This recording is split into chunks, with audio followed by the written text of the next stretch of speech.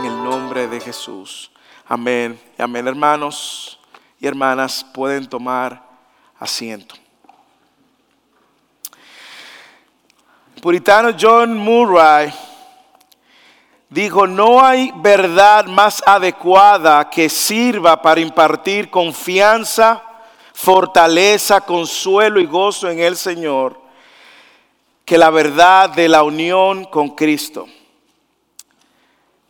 Porque esta verdad, dice John Murray, promueve también la santificación que se deriva de Cristo como el Redentor crucificado y exaltado. Además, es esa verdad que nos recuerda nuestra comunión con Cristo y el alto privilegio que conlleva a una vida de gratitud, obediencia y devoción.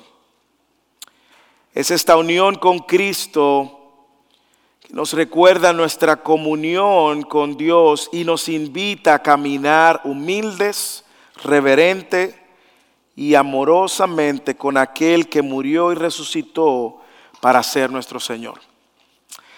En el día de hoy, las palabras de Murray, sin duda alguna, es la expresión de un corazón, escucha hermanos y hermanas, que ha entendido cómo su mente, sus afectos, su corazón están dirigidos a Cristo.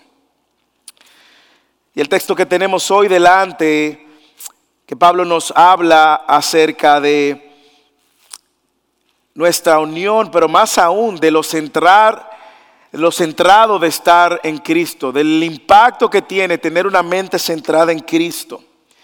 Recordemos que Pablo en este capítulo está transicionando. Pablo está haciendo una transición de toda la teología que él ha venido enseñando acerca de que Cristo es suficiente, de que estamos completos en Cristo, de que Cristo es supremo, de que no necesitamos añadir ni quitar a la verdad de quién Él es. Y ahora en el capítulo 3 y 4, los últimos dos capítulos, Él hace una transición que va a mostrar cómo una vida unida, centrada en Cristo debe de vivir. Existe un puente entre esa realidad de la verdad de quién es Cristo y la vida que estamos llamados a vivir. Y ese puente lo vemos aquí claro en el versículo, los versículos del 1 al 4. Es el puente donde toda nuestra mente y nuestros afectos y nuestro corazón están enfocados a Cristo. Es ese puente de conocer quién Él es y su obra y la manera en que vivimos están conectados por nuestra unión con Cristo. Una unión que se manifiesta entendiendo que nosotros estamos en una nueva vida, una unión también que se manifiesta entendiendo y teniendo nuestra mirada puesta en Cristo, y más aún una unión que se manifiesta teniendo nuestra esperanza en Cristo. En el texto de hoy, desde ahora en adelante, hasta el capítulo 4, versículo 6, el tono de la carta comienza a tener una serie de exhortaciones pastorales que parten justamente de entender lo que dice en los versículos. Si usted no entiende lo que dicen estos versículos, todo lo que él va a demandar en los versículos siguientes a partir de la próxima semana van a ser puro moralismo. Y Pablo, si algo no es un moralista. Pablo se rehúsa a enseñar doctrinas de fe sin demandar una respuesta en tu vida. Pero también Pablo se rehúsa a demandarte a vivir de una manera específica si tú no has entendido el significado del Evangelio y nuestra unión con Cristo. Pablo no es un moralista. Por lo tanto, entender estos versículos nos van a ayudar a poder luego ver los versículos que quedan por el resto de la carta. Así que en esta tarde nosotros vamos a ver esta transición tan explícita, clara, y como usted ve, como él ahora, todo lo que él enseñó en el capítulo 1 y 2 hace sentido como transiciona a una demanda, a una respuesta a lo que hemos aprendido. En el capítulo anterior, el apóstol Pablo había mostrado lo que el verdadero cristiano no debe de seguir el legalismo, no debe de seguir el misticismo. no debe de adicionarle ni quitarle nada al Evangelio. Y ahora al inicio del capítulo 3, Él hace un llamado a centrar nuestra mente en Cristo para luego vivir una vida cristocéntrica. Así que la intención que el autor muestra aquí en este texto es cómo con Cristo tenemos una nueva vida unida a Él y una nueva prioridad que demanda también un nuevo estilo de vida. Pero hoy vamos a enfocarnos en los versículos 1 al 4. Vamos a leerlo juntos. Y el título del sermón va en esa dirección, una mente centrada en Cristo. Usted puede llamarlo un corazón centrado en Cristo, una vida centrada en Cristo, pero que parte de una mente, tus afectos centrados en Cristo. Lea conmigo el versículo 1 al 4 y observe el énfasis que Pablo hace a los hermanos de la iglesia de Colosas y el Señor en esta mañana tarde a nosotros. Versículo 1 al 4. Si ustedes pues han resucitado con Cristo, busquen las cosas de arriba donde está Cristo sentado a la diestra de Dios. Pongan la mira en las cosas de arriba, no en las de la tierra, porque ustedes han muerto y su vida está escondida con Cristo en Dios. Cuando Cristo, nuestra vida, sea manifestado, entonces ustedes también serán manifestados con Él en gloria. No sé si usted puede ver cómo Pablo establece que aquellos que están unidos con Cristo, unidos en Cristo, escondidos en Cristo, deben de fijar su mirada y sus afectos, su mente, su corazón en Cristo hasta que Él regrese. En la luz de esa verdad, nosotros ahora tenemos también el mismo llamado. Es enfocar, dirigir nuestros afectos a la luz de una nueva vida que hemos recibido. Dirigir nuestros afectos, nuestro corazón a las cosas de arriba y no a las de la tierra, poniendo nuestra mirada en Él y también esperando por Él. Así que déjeme decirle cómo luce una mente centrada en Cristo. Una mente centrada en Cristo entiende su unión con Cristo. Una mente centrada en Cristo también no solamente entiende su unión con Cristo, sino que también tiene su mirada puesta en Cristo. Y 3, una mente centrada en Cristo, además tiene su esperanza puesta en Cristo. Tiene su esperanza puesta en Cristo. Veamos cada uno de estos elementos. Versículo 1, parte A. Una mente centrada en Cristo entiende su unión con Cristo. Versículo 1, si ustedes han resucitado con Cristo. Si ustedes han resucitado con Cristo. No sé si usted puede ver que Pablo, luego de haber dicho toda la teoría acerca de Cristo, la suficiencia de Cristo, están completos en Cristo, han muerto en Cristo, han resucitado con Cristo.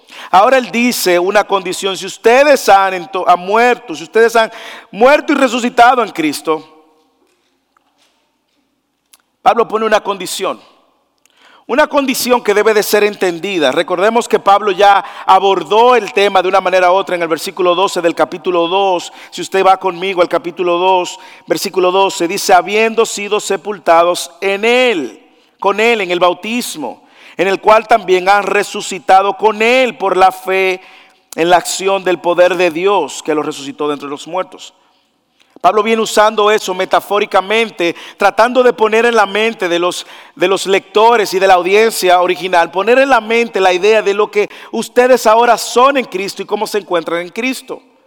Recuerde que Él ha dicho que Cristo es supremo, Cristo es suficiente. Y ya nos ha dicho anteriormente que ese Cristo Dios, que es completamente Dios, nos dijo también que nosotros estamos completos en Él. ¿Lo recuerda? Y Él dice: ustedes han resucitado con Cristo. Yo creo que tenemos que reflexionar en esa verdad, porque una vez más Pablo, para transicionar a toda la demanda práctica que debemos de vivir a la luz de lo que Él ha dicho, esto es una condición sine qua non. Es decir, esto debe ser algo en lo cual reflexionemos. Es la condición que cambia drásticamente la manera como nosotros vivimos la fe. Pero probablemente usted esté ahí sentado diciendo: pastor, ¿pero qué significa haber resucitado con Cristo? Usted me pudiera ayudar a entender un poco más eso, porque yo no entiendo. Yo estoy vivo, ¿Pero qué significa que yo resucité con Cristo? Yo sé que Jesús resucitó. Bueno, yo quiero usar la misma carta para definir lo que significa estar resucitado en Cristo, o para entender esto. Porque entender esto es entender nuestra nueva vida. Y si usted está en Cristo en esta mañana, usted entonces va a poder entender por qué Dios va a demandar de ti un estilo de vida. Lo que Dios no va a hacer es a demandar un estilo de vida si tú no has resucitado con Cristo. Eso es moralismo y puede ser incluso legalismo. Pero tampoco Dios te va a dar toda la información acerca de Él para que se quede en tu mente, sino que Él va a dar toda la información y la revelación acerca de quién es Cristo, quién eres tú y lo que Él hizo, para que tú también muestres con tu vida esa obra en ti.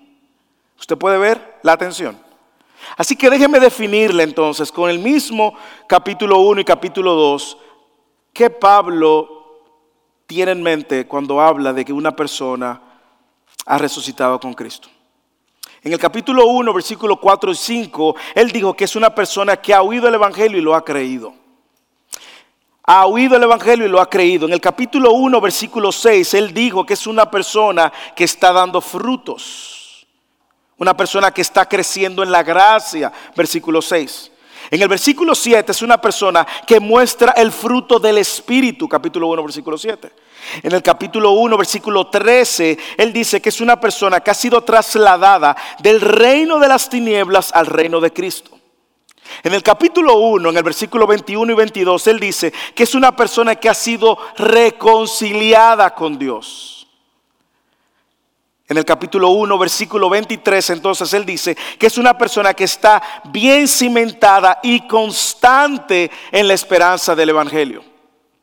En el capítulo 1, versículo 23 también dice es una persona que ha recibido a Cristo y está, en el capítulo 2, versículos 6 y 7, ha recibido a Cristo y está arraigado a Él.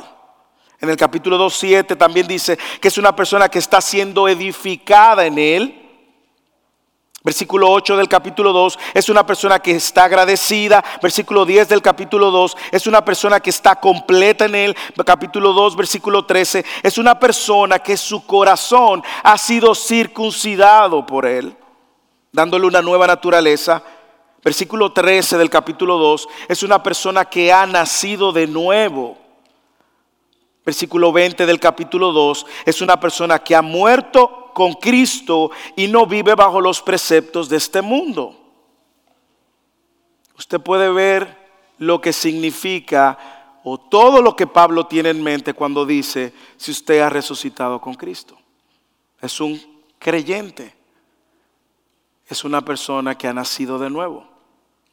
Es una persona que ha entendido, ha creído y ha respondido al evangelio. Así que la pregunta con la cual iniciamos, esa es la pregunta que va a marcar la diferencia de aquí en adelante para ti con relación a este sermón. Porque dependiendo cómo usted responda a esa pregunta de aquí en adelante, el sermón va a hacer sentido o no. Y la pregunta es, si tú has resucitado con Cristo. A la luz de todo lo que te dije del capítulo 1 y capítulo 2. Porque si este es tu caso, entonces ahora por el Espíritu Santo que habita en ti, tú estás facultado, facultada para moverte hacia adelante. Ahora bien, si ese no es tu caso, es imposible demandarte que vivas una vida centrada en Cristo. Es una imposibilidad. Por lo tanto, aquí una rápida aplicación para los padres, los esposos, aún los solteros, las solteras. Si tus hijos no han resucitado en Cristo, no le demandes que viva como si son cristianos. No se lo demandes. Estás poniendo sobre sus hombros una carga mayor de la que pueden llevar. Si tu esposa o tu esposa no ha resucitado en Cristo y tú estás consciente, no demandes que se comporte como un cristiano. Ora por él. Ora por ella. Pero no se lo puedes demandar. Porque quien ha resucitado en Cristo ahora va a poder ver a Cristo. Y sentir la necesidad de seguir a Cristo. Y todo lo que Él nos demanda. Si tú estás conociendo a alguien y tú estás consciente que esa persona que tú estás conociendo con planes de iniciar una relación o planes de casarte, no han nacido de nuevo, no, según lo que leímos, no entiende el evangelio, no cree el evangelio, no está dando frutos del Espíritu de alguna manera, no hay ningún tipo de evidencia de gracia, no le demandes entonces que responda como un creyente. Porque una persona con una mente, corazón, vida centrada en Cristo debe primero entender su nueva naturaleza en Cristo, su unión con Cristo, porque eso cambia drásticamente lo que Pablo va a decir en los capítulos de hoy y la próxima semana hasta que terminemos. Así que esa es la primera pregunta. Ahora, la buena noticia es para aquellos que no están en Cristo, es que Cristo ha provisto el camino y el medio para que tú puedas correr a Cristo. Y es escuchando su buena noticia, la noticia del evangelio, de que tú estás perdido o perdida sin Cristo y de que Él es el único capaz de salvarte eternamente. Él demanda de ti que creas que Él es el Salvador. Él demanda de ti que te arrepientas de tus pecados. Y Él demanda de ti que te rindas a su señorío. Cada una de las áreas de tu vida. Claro, el rendirse al señorío de Cristo empieza con un entendimiento de que Él es Señor. Y luego progresivamente vamos rindiéndonos mientras nos damos cuenta cómo seguimos necesitados de rendirnos a Él continuamente. Una mente centrada en Cristo entiende la nueva vida en Cristo, entiende su unión en Cristo, porque ha resucitado con Cristo. Ahora, seguimos. Si usted y yo hemos resucitado con Cristo, aquí viene la segunda característica, condición o elemento, una mente centrada, un corazón centrado en Cristo, no solamente entiende su unión con Cristo, sino también fija su mirada en Cristo. Fija su mirada en Cristo. Leamos ahora el versículo 1 al 3. Si ustedes pues han resucitado con Cristo, busquen las cosas de arriba, donde está Cristo sentado a la diestra de Dios. Pongan la mira en las cosas de arriba, no en las de la tierra, porque ustedes han muerto y su vida está escondida con Cristo en Dios. Lo que están viniendo el miércoles al taller de estudio y exposición de la palabra, ustedes recordarán que hemos visto el énfasis, las cosas que se repiten. Yo creo que aquí hay un buen ejemplo. Los que están viniendo y están aprendiendo de cómo estudiar la Biblia. Mire el énfasis de Pablo. Mire cómo Pablo lo dice lo mismo de diferentes maneras. Si ustedes han resucitado en Cristo, o pudiera decir, ya que ustedes han resucitado en Cristo, busquen las cosas de arriba. Ahí arriba es donde está Cristo sentado a la diestra de Dios. Y ahora mírelo otra vez, lo dice de otra manera. Pongan la mira en las cosas de arriba, no en las de la tierra. En inglés dice ese versículo 2, set your mind. Es como pon tu mente en las cosas de arriba, no en las de la tierra. Porque ustedes han muerto y su vida está escondida en Cristo. Así que yo ahora que he resucitado en Cristo, que estoy unido con Cristo, que he sido reconciliado en Cristo, que he creído el evangelio de Cristo, ahora yo estoy llamado al resultado de eso. Entonces, ¿a qué? Luego de entender mi unión con Cristo, a buscar y seguir las cosas de arriba, poner mis afectos en las cosas de arriba. Mire cómo el autor hace un énfasis diciéndolo varias veces. Y déjeme decirle que el verbo de buscar puede traducirse también como luchar por, tratar de obtener, desear las cosas de arriba. Ahora bien, es imposible desear las cosas de arriba si no hemos resucitado con Cristo. ¿Usted lo entiende? Es imposible yo buscar las cosas de arriba si primero no he nacido de nuevo. Jesús usó las palabras similares. ¿Usted lo recuerda cuando vimos Mateo, el Sermón del Monte, el capítulo 6? ¿Usted lo recuerda? Versículo 33. ¿Usted lo recuerda? Busquen primero el reino de Dios y su justicia, y todas las demás cosas vendrán por añadidura. En el contexto en el cual Jesús usa eso, es diciéndole a sus seguidores, no se afanen, no se preocupen por las cosas de este mundo, no, busquen primero el reino de Dios y su justicia. Ahí ustedes van a tener todo. Y lo demás, Él se encarga. Es un Padre fiel, es un Padre dedicado. Es hacer de nuestro Señor, nuestro Padre, es continuamente hacer de sus prioridades nuestras prioridades. Si usted se está preguntando, ¿qué significa buscar las cosas de arriba? Mirar al cielo, yo lo que veo son nubes, estrellas, aquí en Texas ni nubes, yo lo que veo es cielo claro. ¿Qué se refiere a buscar las cosas de arriba? Bueno, es buscar las prioridades que el Señor tiene y hacer de las prioridades del Señor nuestras prioridades. Es buscar los deseos de Dios revelados por su palabra y hacer de esos deseos nuestras prioridades. Poner las cosas de arriba, yo sé que puede parecer un concepto un poco etéreo, aéreo, no entendible. Pero a mí me encanta que Pablo contrasta mucho. Y uno de los contrastes que él hace, él dice, no en la de la tierra. Sí. Probablemente usted y yo no tenemos claro cuáles son las cosas de arriba, pero sí tenemos claro cuáles son las cosas de la tierra, ¿sí o no? Por lo tanto, Él les dice en el versículo 2, pongan la mira en las cosas de arriba. Deseen las cosas de arriba. Muevan sus afectos hacia las cosas de arriba, no en la de la tierra. Esto nos ayuda a entender un poco más, porque nosotros sí sabemos cuáles son las cosas de la tierra. Y déjenme decirle, los que están viniendo los miércoles otra vez, y con eso quiero animar a los que no están viniendo. Nosotros hemos dicho que el contexto es el rey. Yo creo que el contexto nos ayuda a entender cuáles son las cosas de la tierra. Cuando nosotros seguimos leyendo los versículos más adelante del capítulo 3, cuando él dice, consideren los miembros de su cuerpo terrenal como muertos. A la fornicación, la impureza, las pasiones, los deseos, la avaricia. Por lo cual está muy evidente en el contexto que las cosas de la tierra justamente son todas esas ofertas que me llevan a optimizar mi pecado o a rendir o a ser tentado por mi pecado.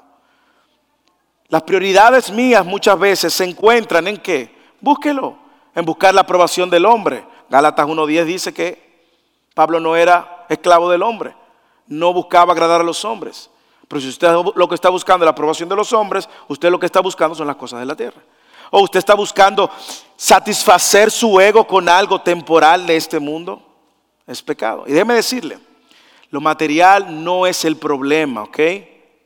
Tener o desear un vehículo bueno es un problema, no.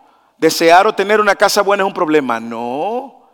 El problema es cuando nosotros hacemos de eso nuestra identidad y nuestra prioridad. Y cuando toda nuestra paz espiritual depende del estado en el cual yo me encuentre, o financieramente, o de salud, o de posición, o de trabajo. Y cuando eso es mi prioridad, entonces ahí hay un problema.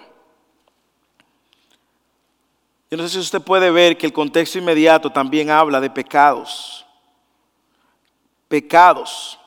Él ha dicho en el capítulo 2, versículo 8, también que nosotros no nos hagamos cautivos conforme a los principios elementales del mundo.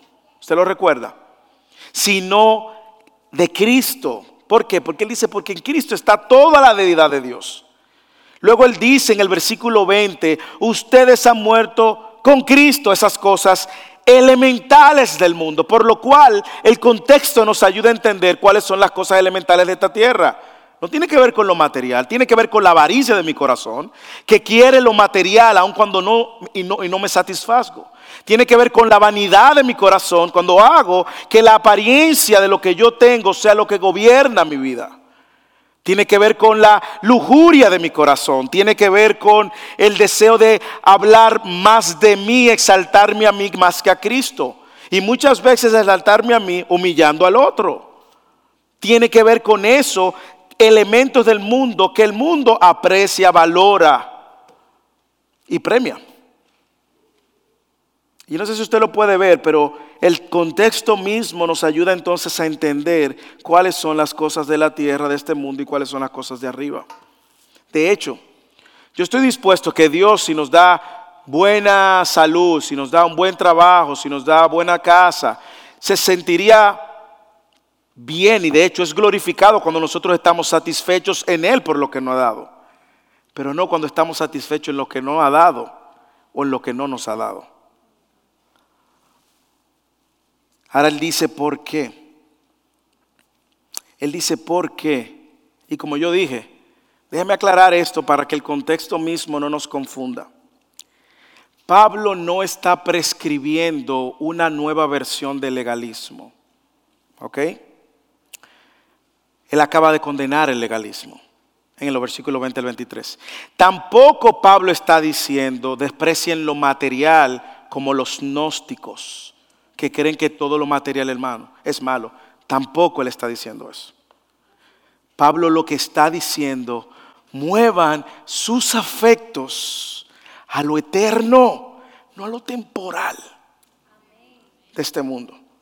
Él está diciendo que la vida de este mundo va a ser mejor vivida si lo valoramos a la luz de lo que es más importante en esta vida, no a la luz de lo que es temporal. Si vivimos con la mirada más allá de esta tierra, hermanos, mire, usted va a estar tranquilo. Usted va a estar tranquilo. Si usted tiene dinero en la cuenta o no tiene en la cuenta, su mirada está puesta en Él, que lo completa y donde usted está completamente satisfecho.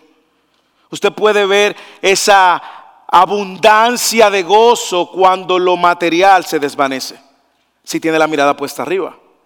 Pero si usted tiene la mirada puesta aquí, el día que dejó de tener dinero, perdió la paz, el gozo, la tranquilidad. El día que perdió la salud, perdió la paz. El día que perdió el dinero en la cuenta, temporal.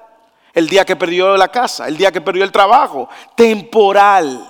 Pero Pablo está diciendo, muevan sus afectos a lo eterno, a lo celestial, no a lo de este mundo. No a lo de este mundo. Ahora usted puede entender por qué yo no le puedo demandar a una persona que no ha nacido de nuevo, que no ha resucitado con Cristo. No le puedo demandar esto. No le puedo pedir que ponga su mirada en Cristo y en la de la tierra al mismo tiempo. No puedo. Es imposible. Usted no puede tener la mirada aquí y la mirada allá atrás. A ver, al menos que usted sea como estos lagartos que los ojos lo pueden mover para... De hecho, solo cuando nosotros hemos resucitado con Cristo y estamos unidos a Cristo, vamos a poder discernir lo material o no lo material, lo de este mundo de lo no de este mundo y de lo arriba. Pablo dice, por tu nueva naturaleza, por tu nueva condición, porque has resucitado, porque tienes nuevos afectos, tú tienes nuevas prioridades, por eso busca las cosas de arriba. Aquellas cosas que vienen de arriba, aquellas cosas que agradan a Dios, aquellas cosas que sí usted sabe que van a honrar a Dios, aun cuando no le agrade al hombre. Mi mente, mis intereses, mi vida ya tiene otra dirección, ya tiene otro Señor. Por lo tanto, una mente centrada en Cristo tiene su mirada centrada en Cristo porque Cristo es su Señor. No solo debes buscar el cielo, hermanos. Alguien dijo, no solamente busca el cielo, piensa en el cielo. Ya no debo perseguir más las corrientes de este mundo, las cosas de este mundo, las cosas de la tierra, porque ahí no está mi tesoro. Mis valores, mis afectos, mis intereses, mi cosmovisión ya no es la misma. Tengo una nueva identidad, tengo nuevos pensamientos, tengo una nueva vida. Hermanos, ¿qué pasa cuando usted pone la mirada en otro lugar que no es en Cristo? Yo le puedo decir, porque me ha pasado. Si usted pone la mirada en usted, usted siempre o va a ser víctima o va a ser orgulloso y arrogante. ¿Sí o no? Si usted pone la mirada en usted, usted va a decir, no, porque a mí, no, porque tiene algo contra mí, no, porque no me saludó, no, porque se está haciendo el centro del asunto, ¿sí o no? Y usted vive en esa victimización continua porque usted tiene la mirada en usted. Si no se victimiza, entonces usted se cree superior. Entonces usted empieza a mirar al otro por debajo. No, es que tú no sabes como yo sé. No, es que lo que tú me estás diciendo, pues ya eso yo me lo sabía. Y usted se cree el tapón del océano, el ombligo del universo. ¿Qué pasa si pongo mi mirada en las circunstancias? Bueno, cuando las cosas van bien, estoy feliz. Y cuando las cosas están mal, se me viene el mundo encima.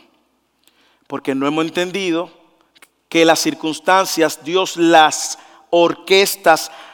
la orquesta y la cambia siempre para continuar enseñándonos a poner nuestra mirada en Él. Si pongo la mirada en lo que tengo, ya lo dije, lo que tengo va a desvanecer. El dinero, el trabajo, la salud, todo eso, hermano, es pasajero. La belleza, usted tiene hoy el pelo largo y mañana es calvo. ¿Así? Usted está fuertecito y de repente barrigón como el pastor. Eso pasa.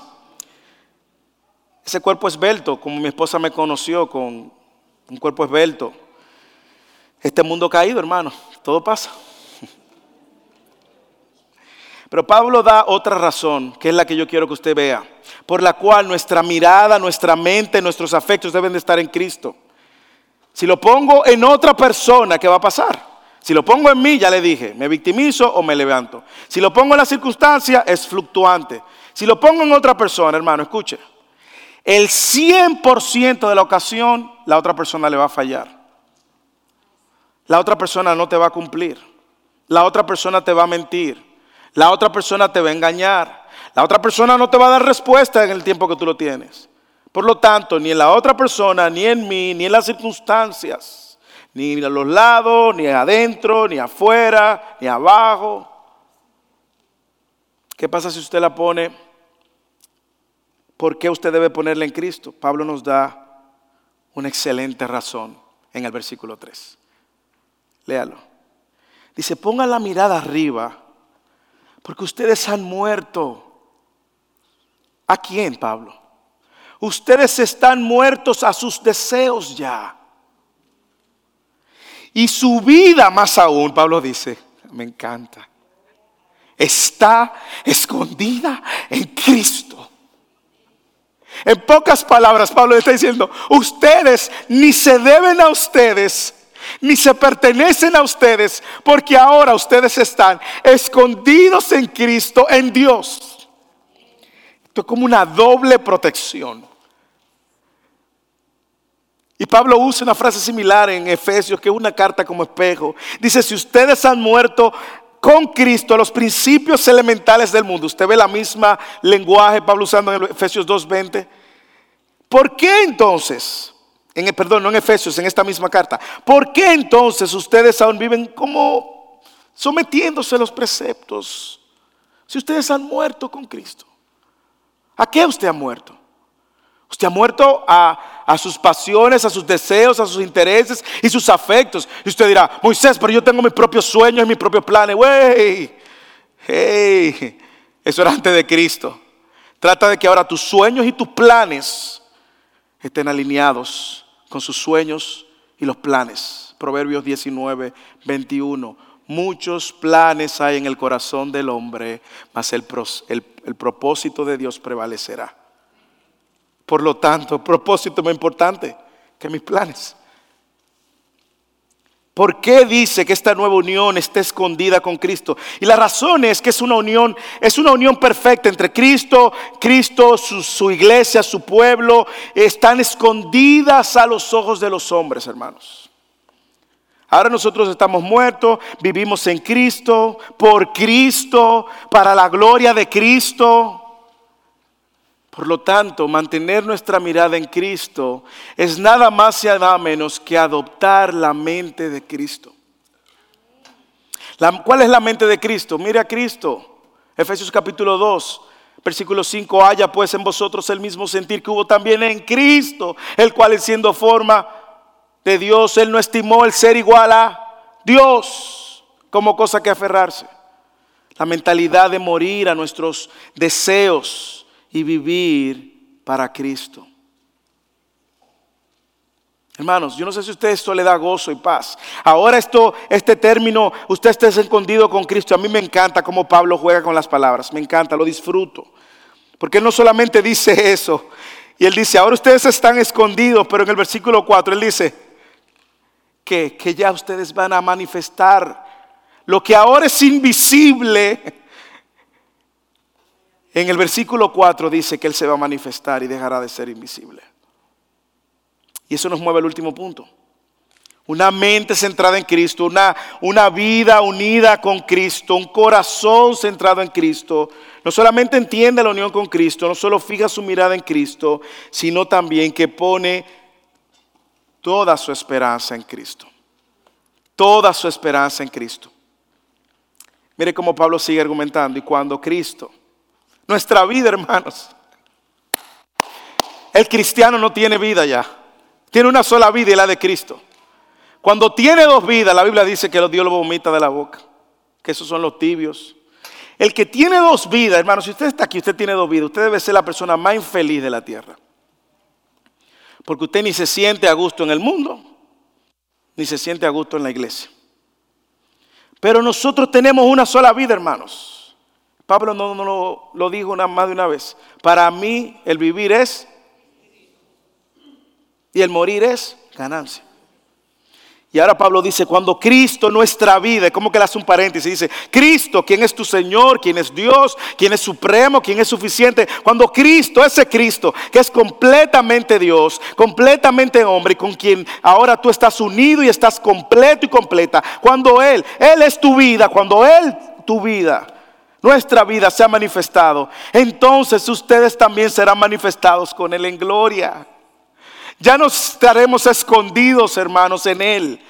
Ahora lo que era un misterio, el entender, estamos escondidos con Cristo, unidos con Cristo, y que nosotros no lo vemos de una manera, ahora sí se va a ver.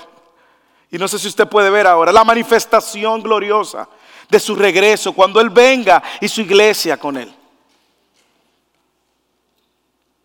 Ahora estamos escondidos en Él, pero un día, hermanos, escuchen, un día será manifestado.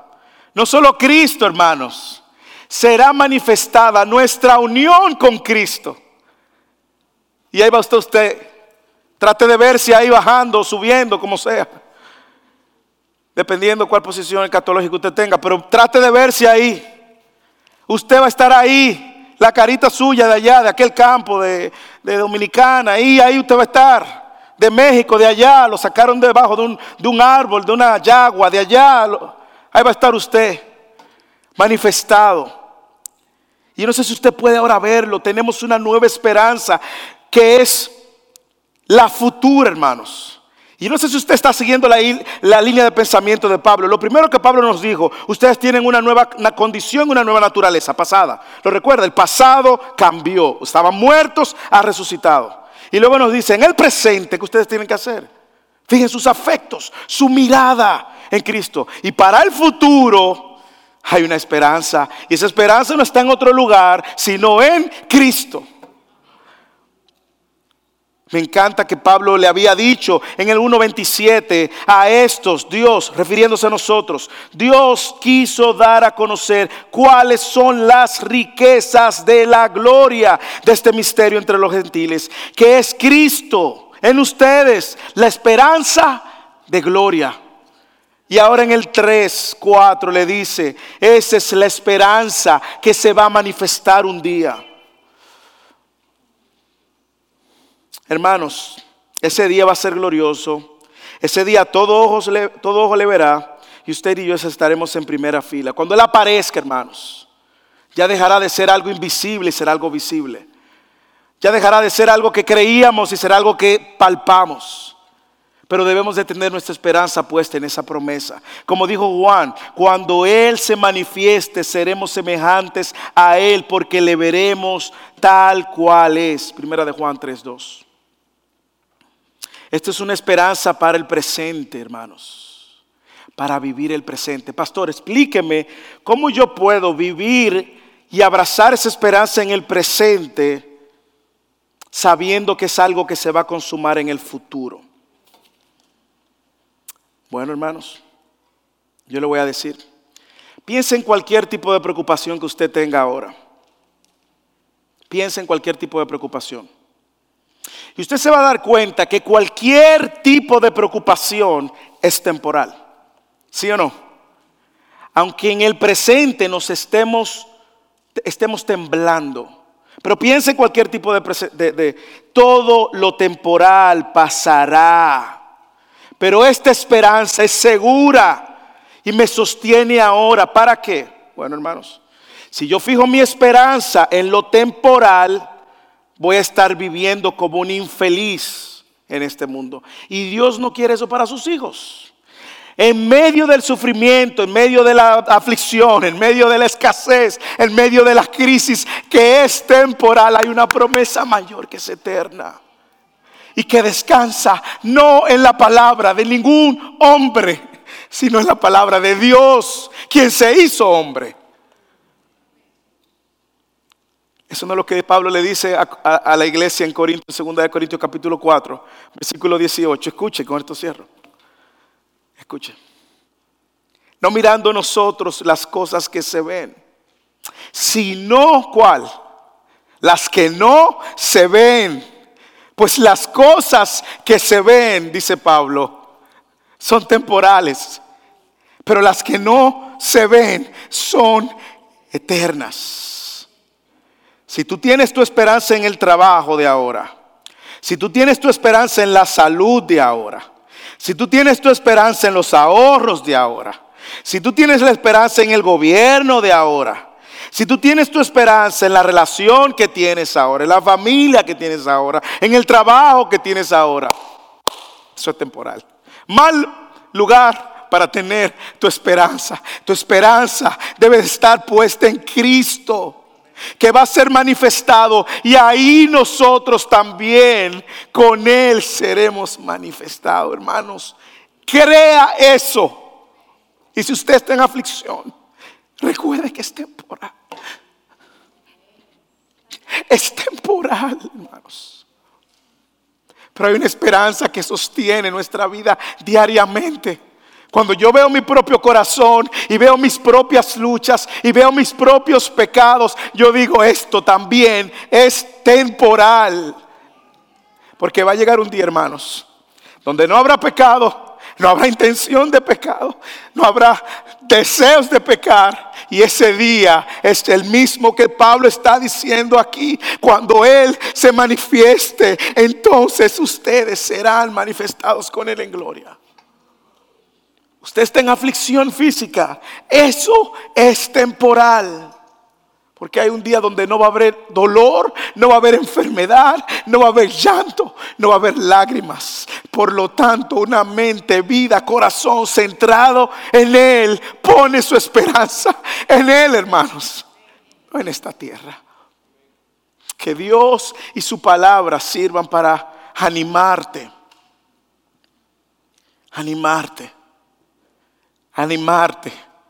recordando estas verdades que nos refrescan nuestra mente y que nos recuerdan: yo estaba muerto, pasado, pero he resucitado con Él, no por mí, sino por la obra de Él, nueva vida, que me anima a dirigir mis afectos y mis prioridades a lo que a Él le place, no a lo que a mí me place, ni lo que a este mundo le place, para vivir el presente. Pero también me da una esperanza que me sostiene hoy con miras al futuro. Hermanos, algunas preguntas y con esto termino. ¿Dónde usted tiene puesta su prioridad? ¿Dónde usted tiene puesta su esperanza? ¿Dónde usted tiene puestos sus afectos? ¿Cuáles son las cosas que diariamente consumen su corazón? ¿Cuáles son las cosas a las que usted le dedica mayor tiempo? ¿Cómo usted administra su dinero? ¿Cómo usted administra su tiempo? ¿Dónde está Dios? ¿Dónde está Cristo en la ecuación de su vida? Haga una evaluación. Y si usted está en Cristo, y ustedes han puesto la mirada en otro lugar, pida perdón. Él no se entiende. Hebreos dice que tenemos un sumo sacerdote que fue tentado en todo. Él no se entiende. Pero que al salir de esta puerta nosotros salgamos con la convicción de lo que nosotros estamos llamados a hacer ahora que hemos sido resucitados en Él. Ahora que estamos escondidos en Él. Y si tú estás aquí y nos visitas, te hago la misma pregunta. ¿Dónde está puesta tu esperanza? ¿En el trabajo que tú tienes o no tienes? ¿En la respuesta del gobierno de resolver tu problema migratorio? ¿En la salud que ahora tú tienes y la fuerza y la juventud que ahora tienes? ¿En los ahorros que tienes? Si nos visitas y tu esperanza no está en Cristo, te recuerdo que todo eso es temporal. Y eso va a desaparecer en algún momento. Pero te invito